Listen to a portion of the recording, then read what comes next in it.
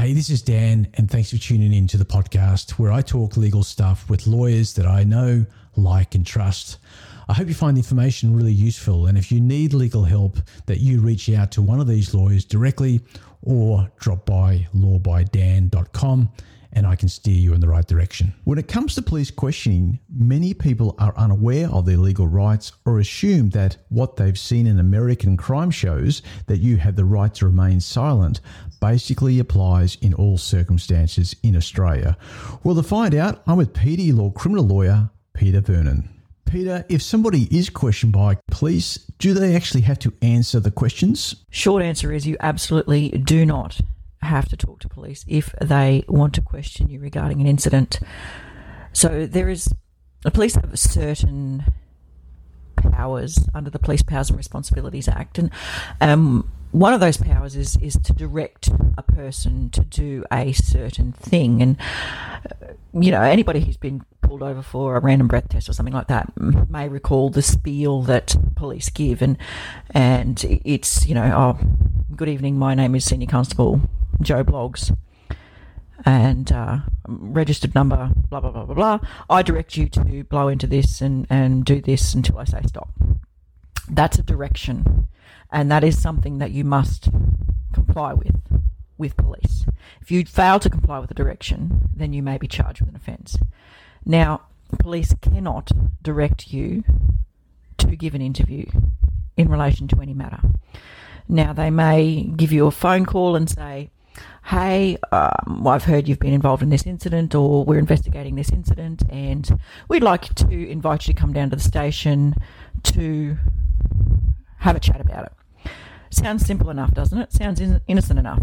The amount of people who fall foul of that is ridiculous, because ultimately what police are asking to do is interview you, and generally you say no. By all means, go down to the police station, because if they want to interview you about something, they're going to find you. They are going to come to your home or wherever, and they're going to seek to interview you and maybe take you back to the station or something like that. So go down there. They'll ask you your name and your identifying particulars and everything like that. But when they come to the question, so we're investigating XYZ, and we want to question you in relation to that, all you need to say is, I decline to be interviewed. Now, a lot of people think that they have nothing to hide, or perhaps there's no harm in giving interview. Generally speaking, yes, there is. And unfortunately, yes, you do have something to hide, because whatever they ask you and whatever you say in that record of interview is recorded, of course, and they will use it down the track if they can. I have represented several people who would not have been charged but for the interview they gave with police. So, look, no, you do not have to be interviewed, and it cannot be taken as an admission of guilt or that you're hiding something later on down the track, because chances are, if police want to interview you about something, then they've already made their mind up, and they're probably going to charge you anyway. There are exceptions to that, of course. On the very rare occasion, police genuinely do just want to have a chat. And it could be that by having that chat with them, that it clears up any discrepancy or whatever it is that they wanted to find out in the first place. That is the exception to the rule. Number one rule, ring your lawyer first. Now, in the circumstance where that person might actually want to talk to the police, should they have a lawyer present with them? Yes, and yes. And the reason for that is that your lawyer will be able to recognise the direction that the questioning is going, and whether the answer to a particular question might just put you right in it. Whilst police and the questions that they're asking might be seemingly innocent to you, and you're thinking that, oh, well, I'm just, clearing the air here and I'm clearing up a few discrepancies. It is not always the case. So your lawyer can jump in and go, no, you don't need to answer that. Okay, so before questioning, police are required to administer you with your rights and cautions. You have the right to remain silent, blah, blah, blah. It is nothing like the movies, so don't expect the Law and Order theme to be playing in the background. It is simply the case that they tell you that you have the right to remain silent, you have the right to phone a friend, you have the right to do X, Y, Z. One of those rights is to telephone a lawyer if you want that lawyer present during questioning. And police must delay questioning for a reasonable amount of time to allow that to happen. So if it is the case that you decide to question and that is your right, then yes, you absolutely should have your lawyer there. Now, what are the police responsibilities in relation to actually interviewing intoxicated people? This is another topic that's governed by the Police Powers and Responsibilities Act, and I'm not sure if I gleaned on earlier, but the PPRA, the Police Powers and Responsibilities Act, is the act that governs what police can and can't do, essentially. And one of those things that's covered off in it is the questioning of intoxicated people.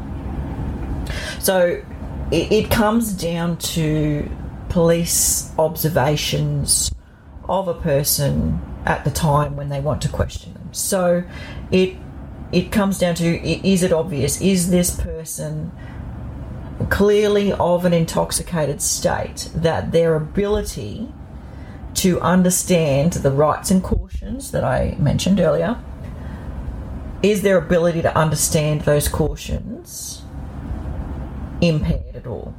And it comes back to the quote-unquote reasonable person test. So they've got to be reasonably satisfied that this person can understand the questioning that they're about to undergo.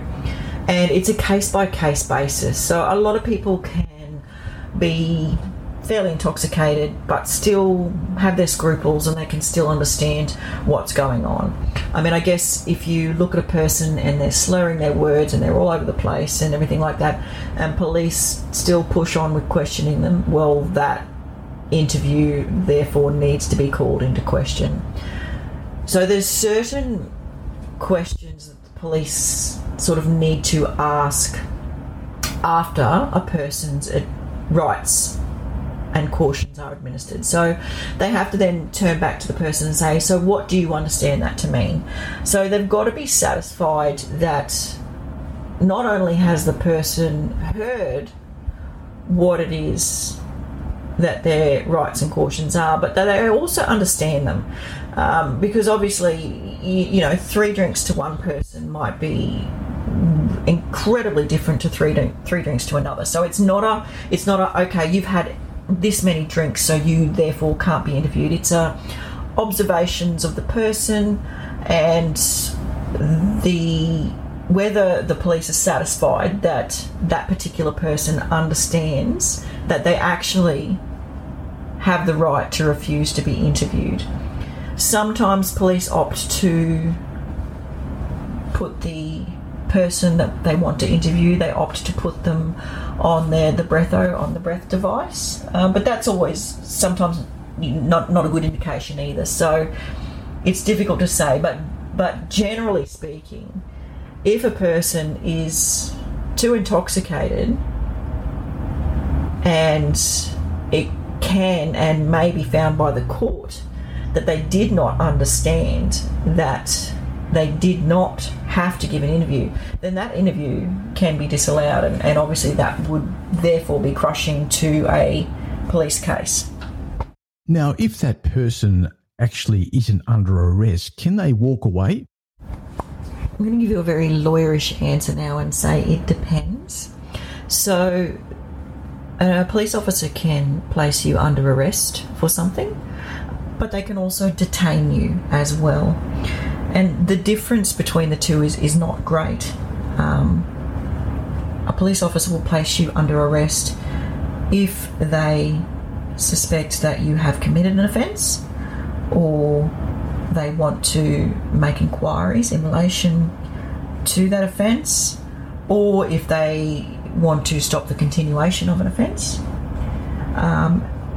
And while you are under arrest, you must follow all lawful directions of police at that time. Likewise with being detained by police. Police can detain you for up to 8 hours in relation to the investigation of an offence. There are a lot of other rules surrounding that I won't go into now, but they certainly can detain you for a considerable period while they investigate an offence. And while you are under their detention, you must follow, again, all of their lawful directions. So generally speaking, unless you're under arrest or under detention, I guess loosely speaking you can walk away. Is it a good idea? Probably not. Peter, if anyone listening to this podcast has got some questions, can they reach out to you and the team at PD Law? Absolutely they can. We are blessed at PD Law with a team of criminal lawyers who are genuinely good at what they do. They're passionate about what they do. They do the right thing by their clients, and they are certainly not going to lead you down the garden path. So look us up. Thanks heaps for listening to this edition of the Law by Dan podcast. If you found it useful, it would be great if you can leave a rating on Spotify or iTunes or whatever the streaming platform is that you're using. Also, if need be, you can reach out to me at lawbydan.com.